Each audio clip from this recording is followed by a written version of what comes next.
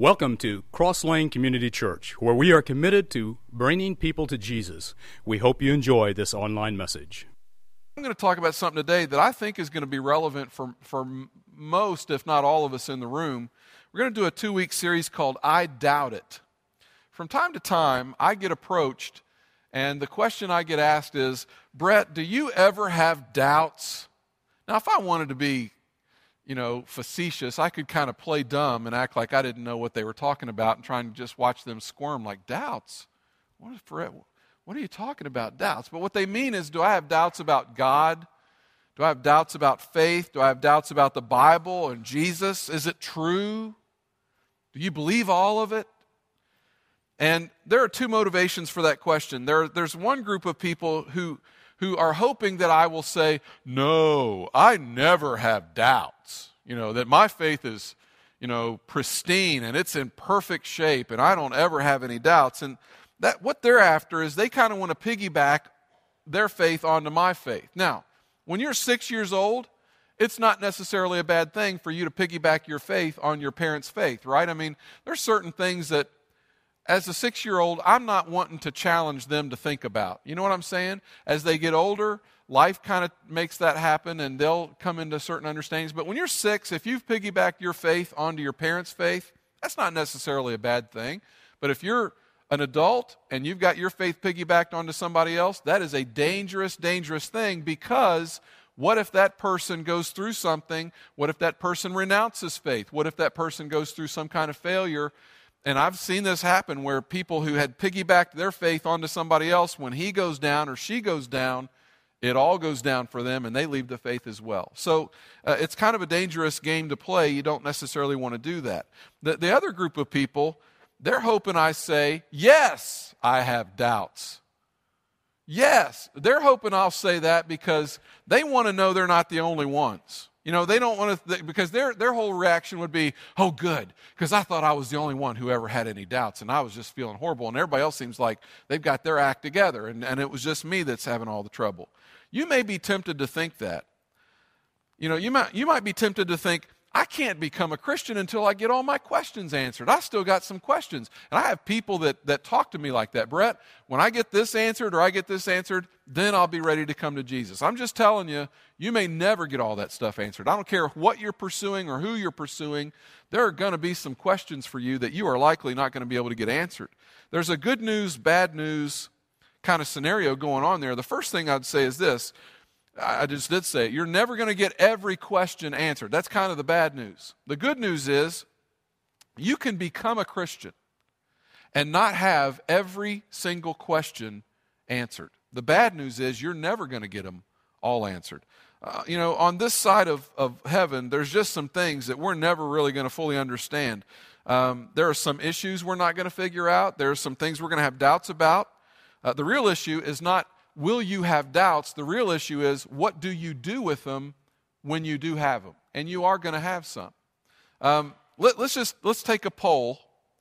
And this may put you on the spot. I hope it doesn't. And I hope you'll understand why I'm doing this. There may be some people in the room this morning who aren't Christians or who don't have much of a faith background. And I'm really doing this for your benefit. I want you to see something. If I just described you, I'm not really sure about Jesus. I'm not sure if I want to be a Christ follower. I'm in church today because somebody promised me they'd take me to lunch if I would go to church with them, or they promised me there were hot girls there. I don't know what they promised you that you would find when you got here. But you're not. You might say I'm not really on board yet. Okay, I'm doing this for your benefit.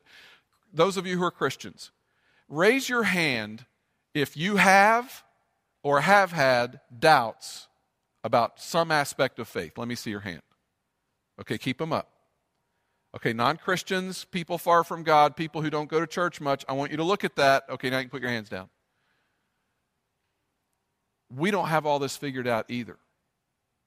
Okay, there's times that things happen and we're trying to figure out how does that line up with that, and oh my goodness, I can't.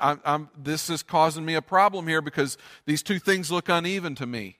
You know what? We all go through that. That's not something that's. I think that we do non-church going people a disservice by acting like we've got it all together sometimes when they know we don't and we know we don't, right? We look a lot more authentic if we would just raise our hand and say, yeah, once in a while, I can't figure this out. Once in a while, this is a problem for me. Once in a while, I'm asking some questions and I would really like some answers on some things and I haven't gotten them yet. The issue isn't, are you going to have doubts? The issue is, what do you do with them when you have them? That makes all the difference in the world as to how you're going to come out on the other end. It could wreck your faith. It could make you just quit altogether, and some people have done that.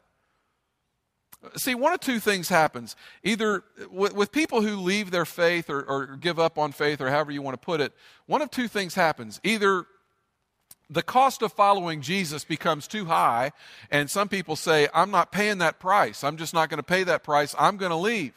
I'm not going to follow Jesus anymore. That's what some people do.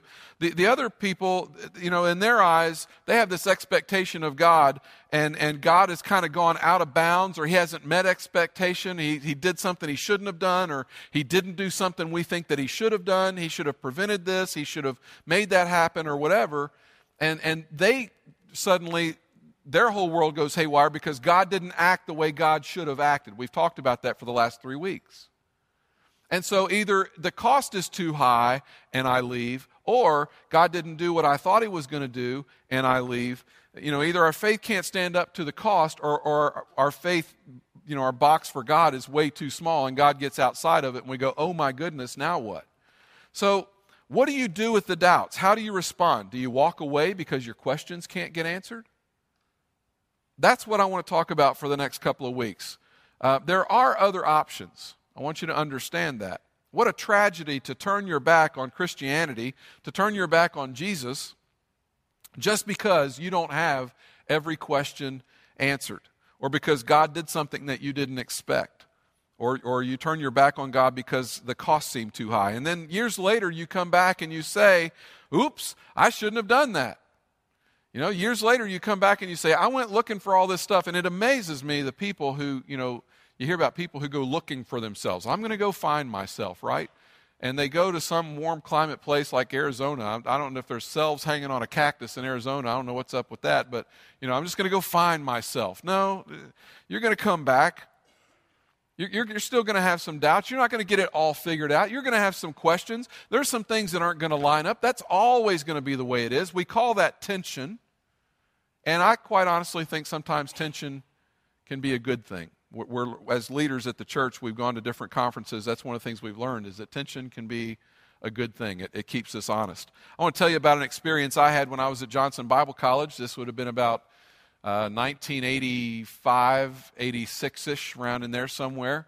I was about a junior, and I am preparing myself to get out and go into ministry, something that petrified me, okay? My dream life would have been that I would have graduated from Bible college. I had a great Bible college experience, made great friends, learned a lot.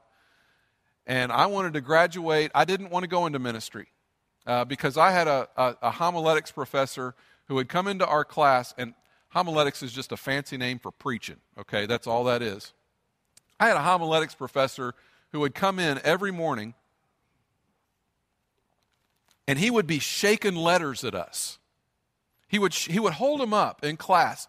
He would shake these letters at us, and he would say, I'm begging you, don't go into ministry. How's that for a Bible college professor? I'm begging you, don't go into ministry. Life's a bummer. Be a plumber. If you can do anything else, do it. Don't go into ministry. He would read these letters to us from preachers who'd gotten out into ministry and were throwing their hands up and leaving the ministry. I don't know if they were leaving faith or not, but they certainly were leaving ministry. And he would shake those letters at us. And so he had me scared to death. I'm like, man, I don't know what's on the other side, but here's what I wanted to happen. No, I'm not going to say that part. You don't need to know everything that's going on in here. It would be funny, but I'm not going to say it. I wanted to graduate, get my diploma, and then I wanted Jesus to come back. That's what I wanted, okay?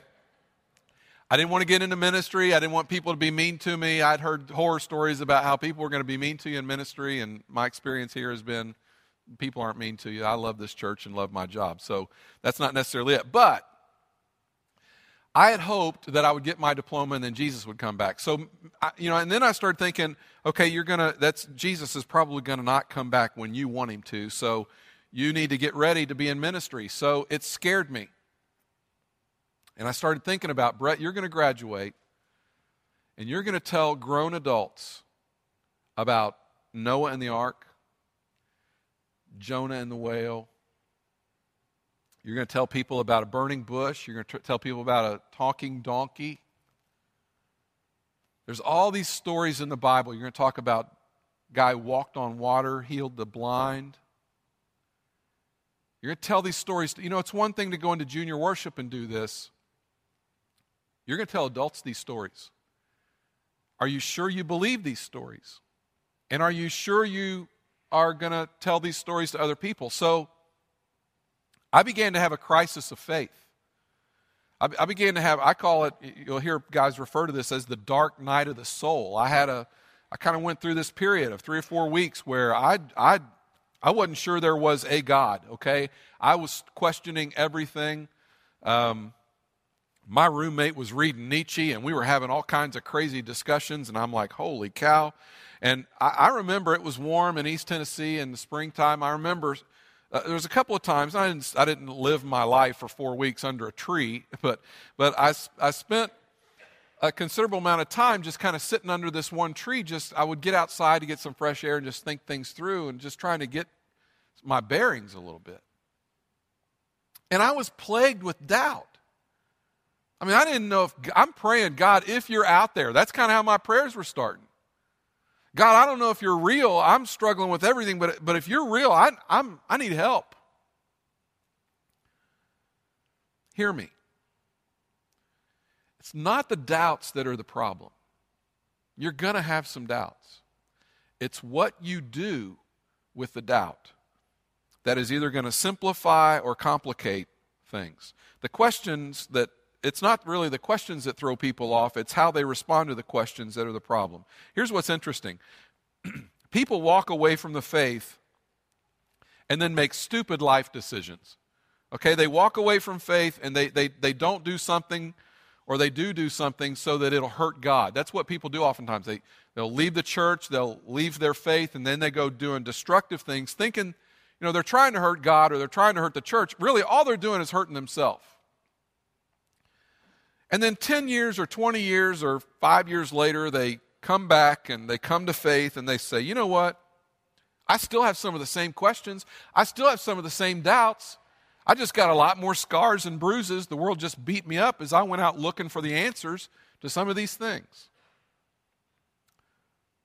So doubt can be devastating, but when we learn to handle it the right way, it can also be faith building. It can generate in us intimacy with God.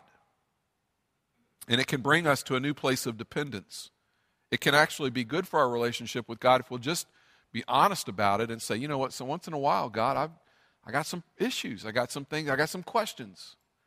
I want to say this as we get started this morning. God is not offended by your questions. He's not offended by your questions. If you find yourself from time to time going, I don't know if I believe that. God's not in heaven saying, oh, he figured us out. He's not up there with the angels or whoever saying, they're on to us down there. That's not how God sees this. He's not offended. God is not insecure when we come to him with our doubts. He's not offended. He doesn't say, how dare you question me? That's not what God's thinking. God wants us to know the truth. God encourages. Listen, how do you find the truth in anything? If you're a scientist, what do? You say, okay, is this going to work? Is this going to work? Let's bump up against some things. Let's find out where we can find truth, and let's see what we can learn.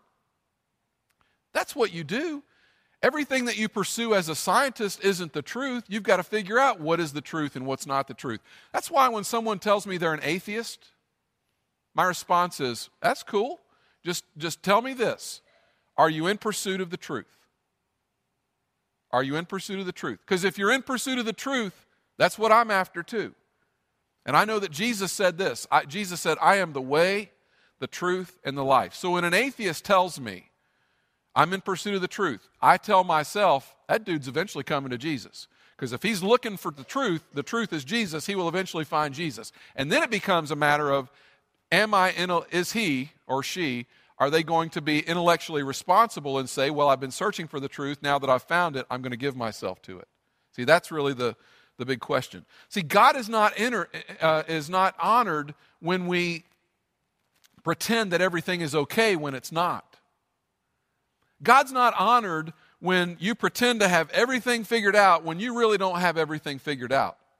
In fact, I think sometimes God is dishonored because it looks very inauthentic to non-believers when we act like we've got it all figured out and there's no chinks in our armor. I actually tend to think that people who don't have a faith background, and there's a lot of people that don't like the church and don't like Christians simply because Christians act like they're better than everybody else and act like they've got everything figured out. And I think if we would just be honest once in a while and say, you know what, I struggle with that too. Me too. I think a lot of people would go, now that's a church I could get along with. That's some people that I could trust. That's some people who are being honest with me. God's not honored when we have doubts and act like we don't, and when we push all that stuff down so that nobody knows. Eventually your doubts are going to bubble to the surface. Eventually your doubts, and the thing is, sometimes that happens at the most inopportune time, right? Sometimes that happens when you least want it to. I mean, you're having this crisis thing going on, and these doubts kind of surface, and you're like, oh no, not now. See, the problem with stuffing your doubts is that when you least need it to happen, they always come flooding back, and sometimes at the same time, and then they're really hard to handle. The Bible addresses this. If you have your Bible, turn to John chapter 6. John chapter 6. Jesus had a discussion with his disciples, and it's pretty insightful. He's just fed 5,000, and when he did that, listen, when you feed 5,000 people, you're a rock star. I don't know if you know that or not, but go feed 5,000 people, and you'll find out how popular you are. You get real popular when you feed people, and Jesus has just done that, and they're ready to declare him the Messiah. He's the one we've been waiting for. Hey, he's awesome. Let's roll with him. He's getting so popular, Jesus is kind of leery. And so he's thinking he's just going to slip out of sight, and he does. He just kind of slips out right after this miracle of the feeding of the 5,000. And right before he does, he says to the apostles, and just a heads up today, I'm going to refer to the 12 today as the apostles, not the disciples, really because you'll see why in a minute. He says to the apostles, I'll meet you on the other side. And so he's going to meet them on the other side of the Sea of Galilee. So the apostles get in this boat. They're going to row across the northern end of the Sea of Galilee, and they're trying to do this to meet Jesus on the other side. They're making no progress, right? I don't know whether they hit a headwind. I don't know what the deal was, but they aren't making any progress. And the book of Mark tells us that they see Jesus walking on water, and that he walks past them. All right, so get that picture in your head. You're with your buddies, and you're all rowing full speed ahead, and dude just walks right past you, like, how you doing? Good to see you. You know, that would wig me out on more than one front, probably. Just take a minute and get that picture in your head, just what happened with them. And so then we're told that Peter tries to walk on water. That's an epic fail. He doesn't do very well. He does for a while, but then he fails, and Jesus bails him out, and there's a lesson there. And meanwhile, all the people who were at the feeding of the 5,000, they're trying to get more of Jesus, and they figure out that Jesus is going to be on the other side. People start showing up. They get in boats. They're doing all kinds of things.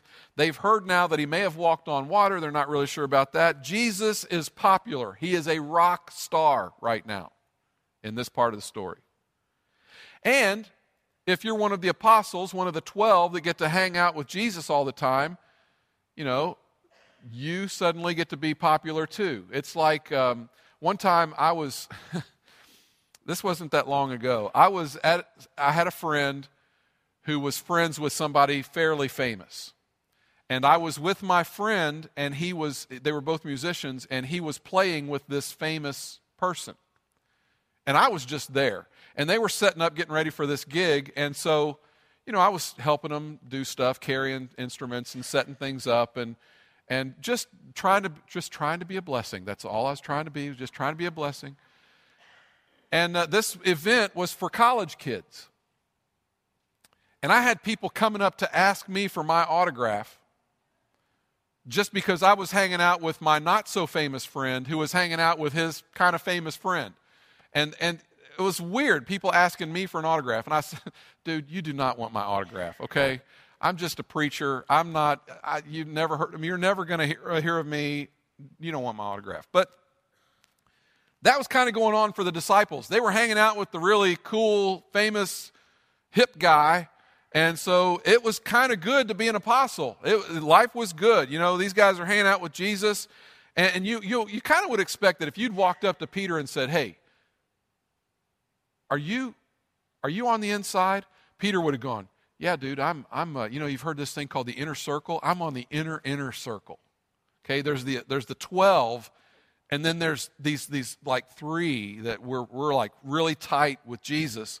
I'm one of those. I mean, it would have been a good time to have known Jesus, to be on the inner circle. Jesus goes to the synagogue in Capernaum to teach, and there are hundreds, if not thousands of people there. What you have in this large group that we're told about is you have 4 different groups of people. You have the 12 that for the sake of this message I'm calling the apostles. You have the disciples that for this message are just the followers of Jesus that were accumulating as he did all these miraculous, wonderful, amazing things. You can imagine if I had certain abilities that this country needs, don't make a funny Brett, you'll just get everybody in trouble. But if I had certain things that this country needs, and I was able to do those things, I would become very popular. Well, that's kind of what's going on with Jesus. And so there's this crowd growing around him, and these people are starting to show up, hundreds, if not thousands of them. And then there's a fourth group of people, the religious leaders. And they don't like Jesus at all. In fact, they're trying to trap Jesus. So you have the apostles, the disciples, and then the crowd. It's just kind of, they're on the fence. They don't really know what they think. They're just listening, trying to figure out if this guy's for real or not for real. So that's the 4 groups. And all these people are in this story in John chapter 6. Jesus begins to preach, and he preaches one of the strangest sermons the apostles have ever heard. In fact, he starts to say some odd, kind of weird, off-the-wall, crazy stuff. And even his own apostles are thinking to themselves, why is he doing this? I mean, why is he, Jesus, this isn't working. This isn't a good sermon. This is a weird sermon. He's saying stuff like, I am the bread of life, and I have come down from heaven. And well, when the religious leaders hear that, they're thinking to themselves, listen, we know where you came from. You came from Mary and Joseph. All right, you're not the bread of life, and you didn't come down from heaven. Who are you trying to fool? We know where you came from. We can go to your house. We know what town you're from. You're not from heaven. And so they're thinking to themselves, these religious leaders, it's blasphemy to call yourself the bread of life. He goes all weird. He gets really strange. I want you to look at John chapter 6, verse 53. And we're going to pick up kind of right in the middle of this sermon that he's preaching. Verse 53. Jesus said to them, I tell you the truth, unless you eat the flesh of the Son of Man and drink his blood, you have no life in you. And people are looking at each other and they're saying, that's gross. That's crazy. What's he talking about? You hear that and you go, what did he just say? Did he just say something about the flesh of the Son of Man and drink his blood? That's weird. That's offensive. See, Jews didn't eat or drink blood. It wasn't something that they did. They weren't about that at all. You can imagine somebody going, did he just say we're supposed to be cannibals? Is that what he's talking about? And you can see how this would start to get all haywire. He goes on, verse 54. Whoever eats my flesh and drinks my blood has eternal life. And somebody would say, well, if that's what it takes to have eternal life, I'm probably not going to have eternal life because I'm not doing that. All right? I'm just not doing that. And you say, Brett, it was symbolic. Yes, it was, but it was offensive. And it was weird. And it was strange. They'd never heard him talk this way before. He keeps going. And I will raise him up at the last day. For my flesh is real food and my blood is real drink. Whoever eats my flesh and drinks my blood remains in me and I in him. And that's just weird. And the disciples, these people that have been following Jesus that have kind of risen up, there's many, many, many of them, hundreds if not thousands, they're hearing this and they're thinking to themselves, you know what, I'm out of here. I'm not, he's lost his mind. The success has gone to his head or whatever, but we're not doing this anymore. And the apostles, I think the apostles are thinking, we're losing them. We're losing them. We've had all these people. This crowd's been great. We had momentum, and now you've gone and gotten all weird, and we're just losing them. Now skip to verse 60. On hearing it, many of his disciples, and this isn't the 12, this is the big crowd.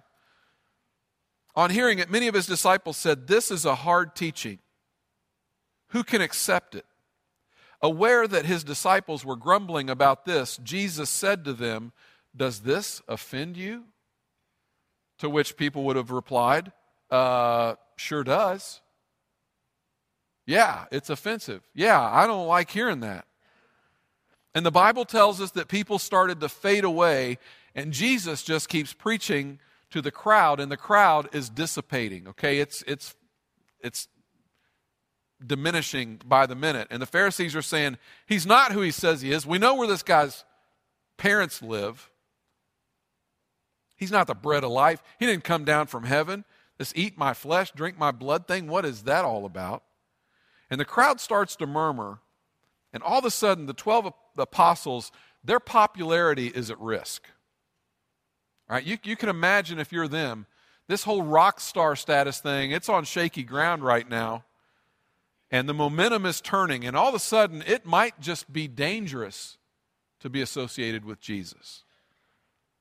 And to continue to associate with this guy as it's getting weirder and weirder and just crazy, it could get bad. And they're thinking to themselves, we're probably going to have to answer at some point for this stuff.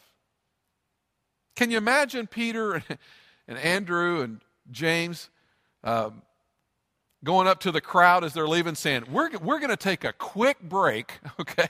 We're just stay right here. We're going to take a quick break. Here, have some of this food that remember the miracle of the food? Have some of the food. Remember that he did the food thing.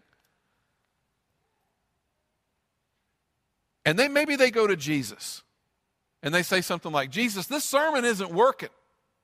Remember that sermon you did on prayer? Do that one, okay? Remember the sermon that you did where you talked about the parables. Nobody understands your parables, Jesus. Nobody understands them. They're safe. Just preach a parable sermon. But stop saying all this weird stuff. Stop saying this stuff that's offensive. You know, talk about the Pharisees. Nobody likes the Pharisees anyway. Talk about them. Points go way up. Crowd comes back. All's good. We're rock stars. Now, verse 66 is a big transition verse in the Bible. Okay? This is a verse that you might want to just kind of mark and say, this is an important verse.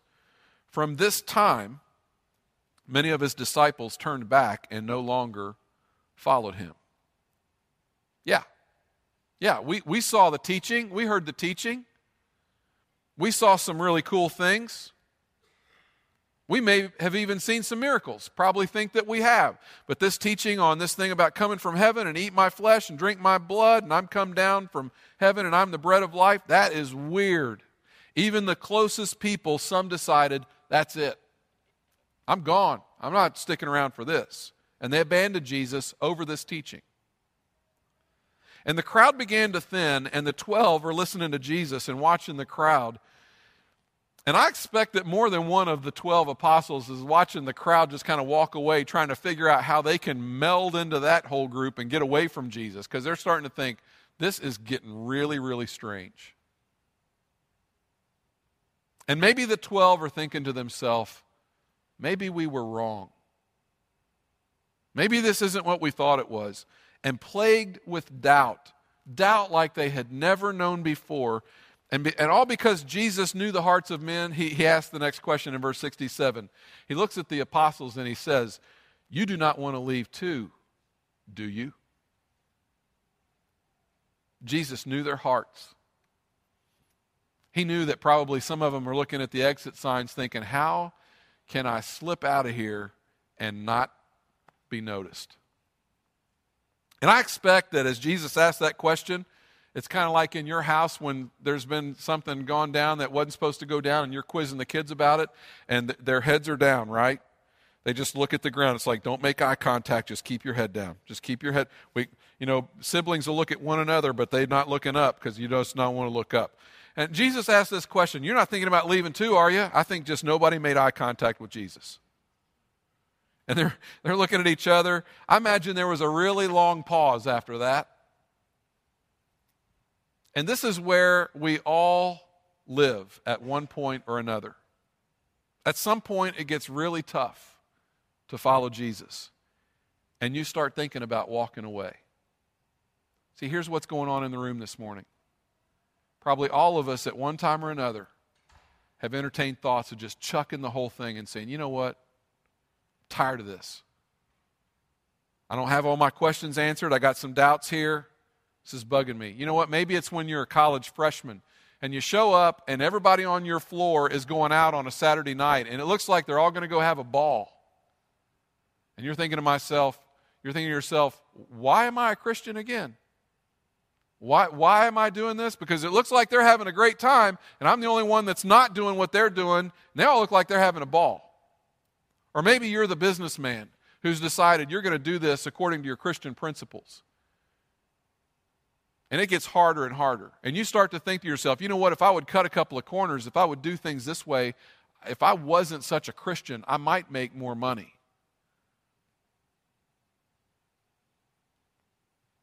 Or you've raised a couple of kids and you bring them to church and that's nice. You send them to youth group and Ryan takes them on trips and that's nice. Oh, isn't that nice? That's so nice. And you want them to be good kids, and you basically, here's your goal in bringing your kids to church, right? You just want them to not get pregnant. You want them to stay off drugs. Isn't that really what you're after? I mean, honestly, that's really what we're trying to have happen. We just behave, and that's really what we're after. And it doesn't sit too good when your kid comes home from youth group and says, hey, Dad, I was thinking, I've been praying about being a missionary to Papua New Guinea. Papua what? See, now it's not as good. Yeah, Dad, I've been thinking about being a preacher. You can't be a preacher?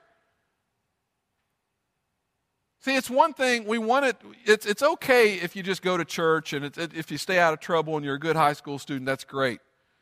But when this Jesus thing starts to get too personal, when it starts to make a demand, when there's a cost to it, when things aren't necessarily going to go the way you envisioned it going, and all of a sudden what your expectation was and what reality is, they're sharply differed, at some point this question becomes very relevant to you.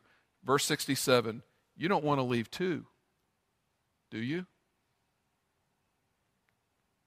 And the true answer is, if we're honest, sometimes, well, I was thinking about it. Because I was thinking my life might be less complicated without Jesus. And I think my life would be simpler, my options bigger, my life more profitable. I was thinking maybe I'd have more pleasure. And I've always had my doubts. And Jesus is asking us, are you planning to bolt too?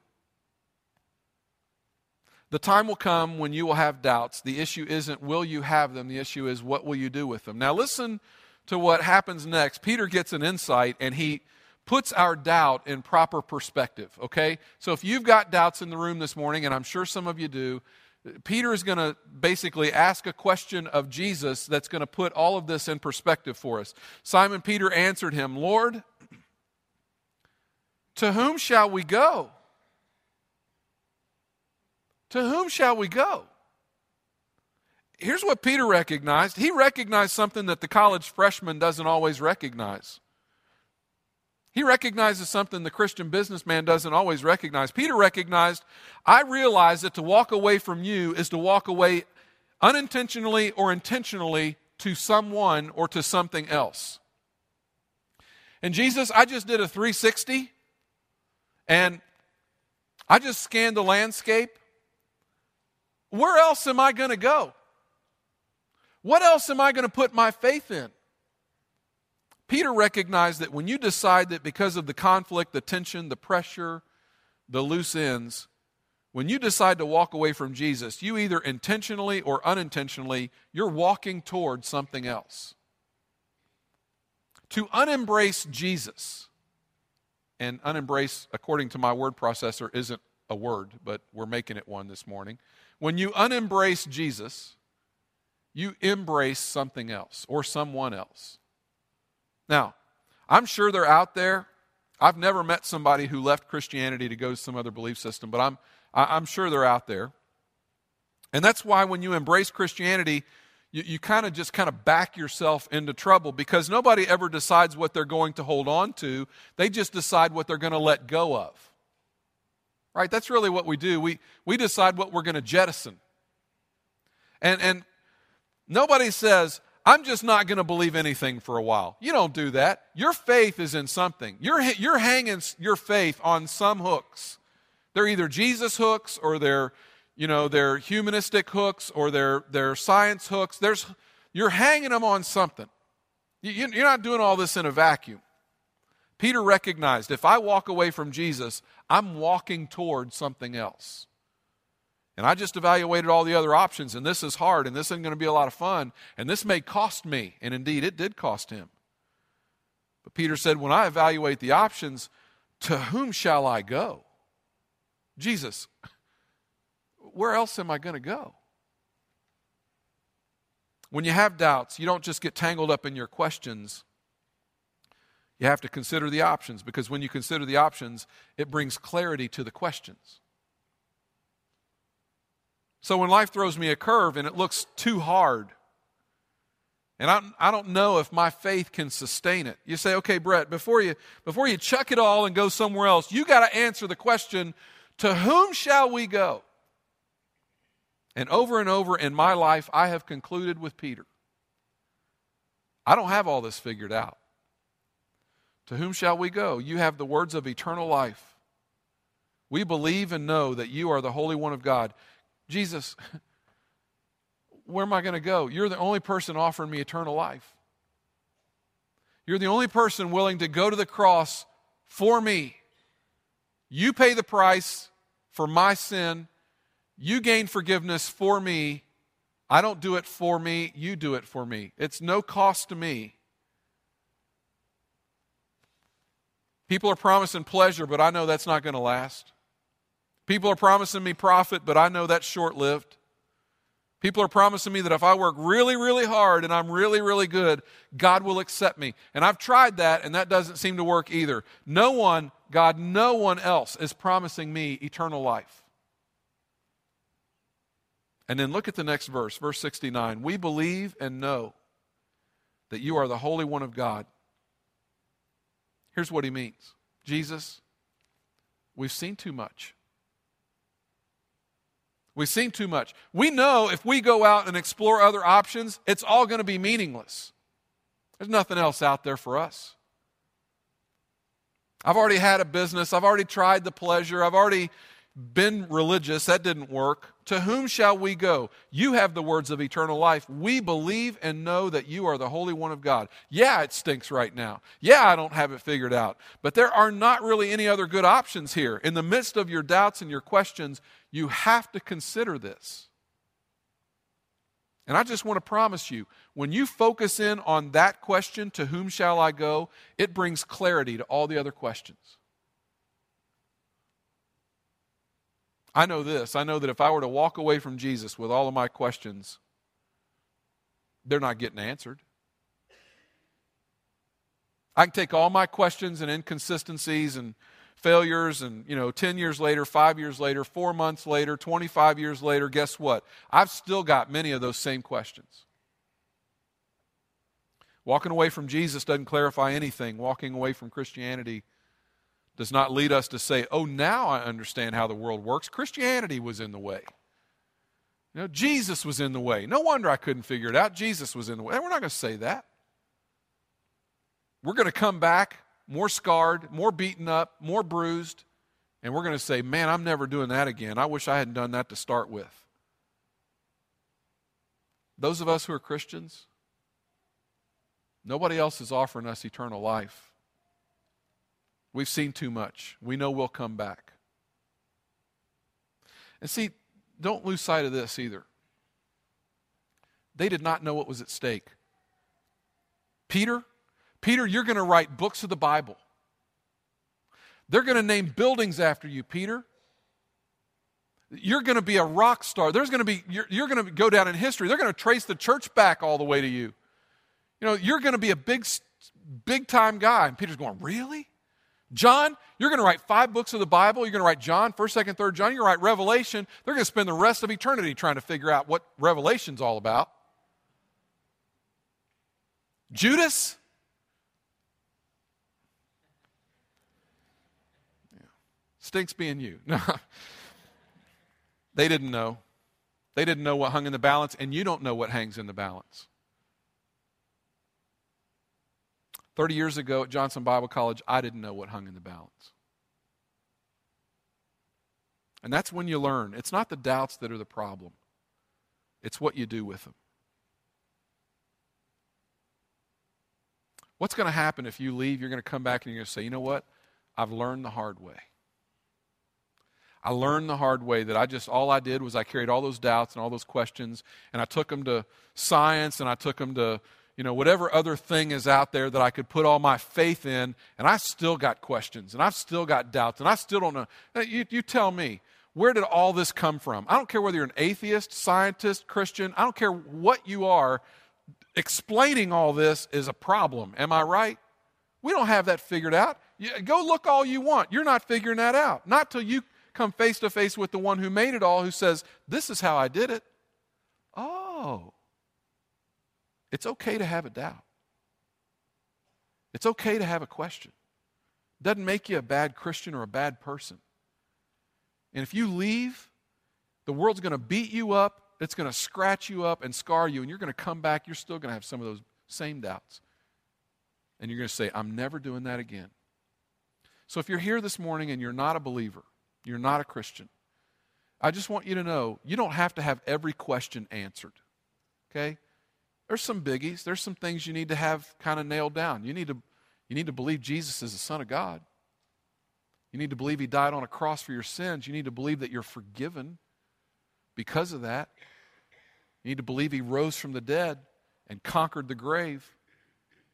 But there's an awful lot of stuff when people say, man, I just got to get all my questions answered. Never happening. Never happening.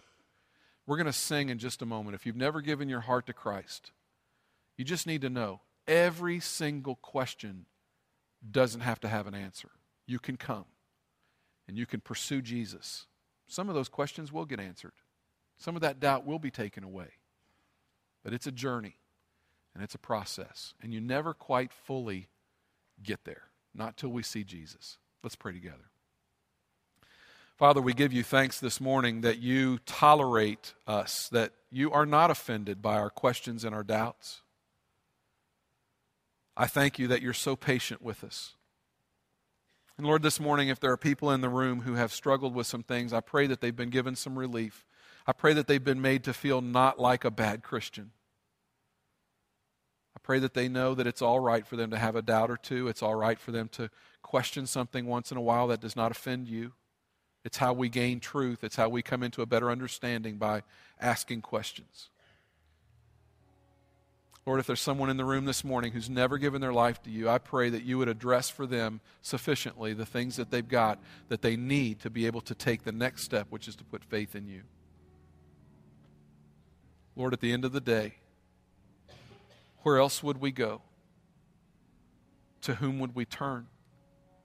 Only you have the words of eternal life. Only you died on a cross for us. Only you extend to us grace. We're just broken down by that, blown away that you love us that much. Father, it's in Jesus' precious name we pray. Amen.